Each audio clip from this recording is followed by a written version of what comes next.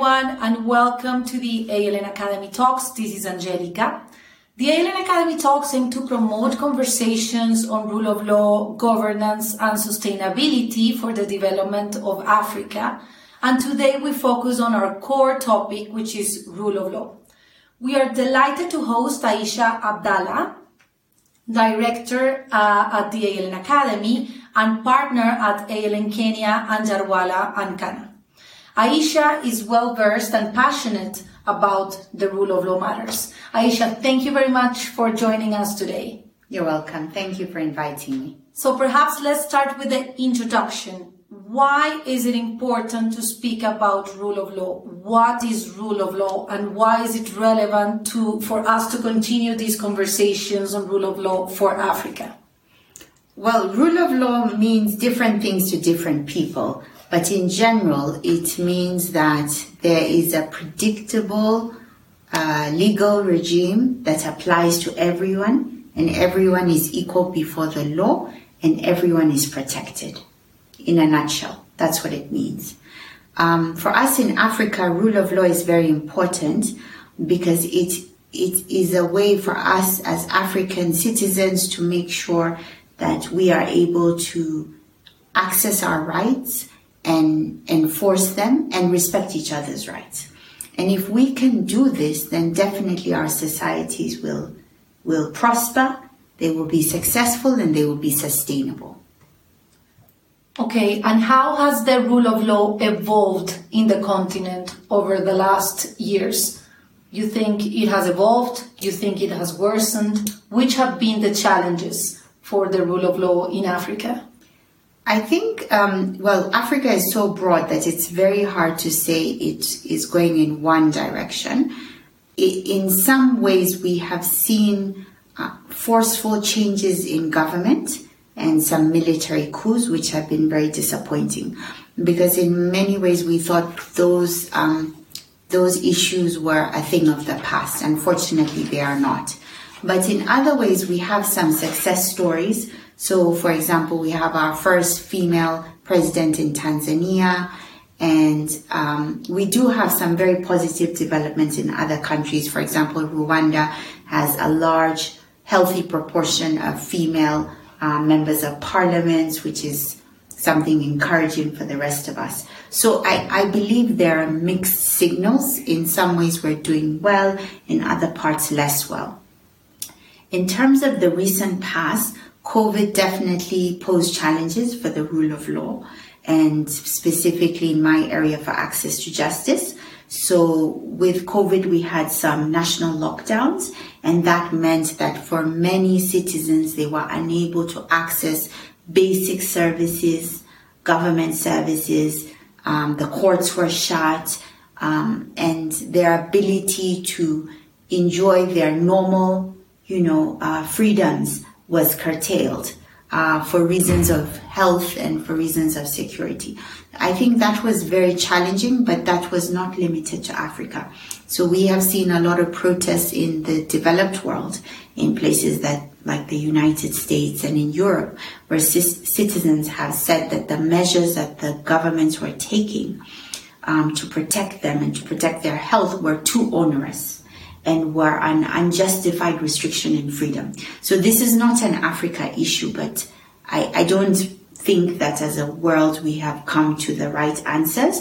We've seen some countries adopt very restrictive practices, like maybe in China, New Zealand, and then other countries be a lot more relaxed. And it's not clear probably which one is the right approach. In some ways we thought, China was doing extremely well, but then recently it struggled with the Omicron variant. So I think there have been challenges to rule of law, but it is global. It's not limited to Africa. Okay, and you spoke about the role of rule of law for governance. Now, why is it important for investors to also focus on rule of law, and which is the relationship between rule of law and economic growth? So I think investors are interested to know that when they put money into a country like Kenya, that their what they are investing in will be protected, that if there's any issue that arises, a dispute, they'll be treated fairly, whether or not they're local or a foreigner, there's no discrimination. So this is important for them. For governments who are trying to attract foreign direct investment, one of the measures that's used to compare them to other countries is whether or not that country is seen as doing well in terms of rule of law. It means that if it's doing well in terms of rule of law, it's improving, then it's probably a more attractive destination. Sometimes, though, we see that investment has nothing to do with freedoms enjoyed by citizens. So there's not always a direct link, but studies have shown that if you want to increase your chances of attracting foreign direct investment, particularly from the West, then probably you do need to think about rule of law. What I think Africa is doing is considering whether it is able to attract investment from places like the Far East as an alternative, where people are willing to give them money without attaching conditions in relation to rule of law. So I think that's an interesting trend that we're seeing, that there's a lot of inflows from China and from other countries that are probably not as interested in rule of law issues, or probably see the economic development of the country as superior in terms of priority to other issues. Okay. Yeah.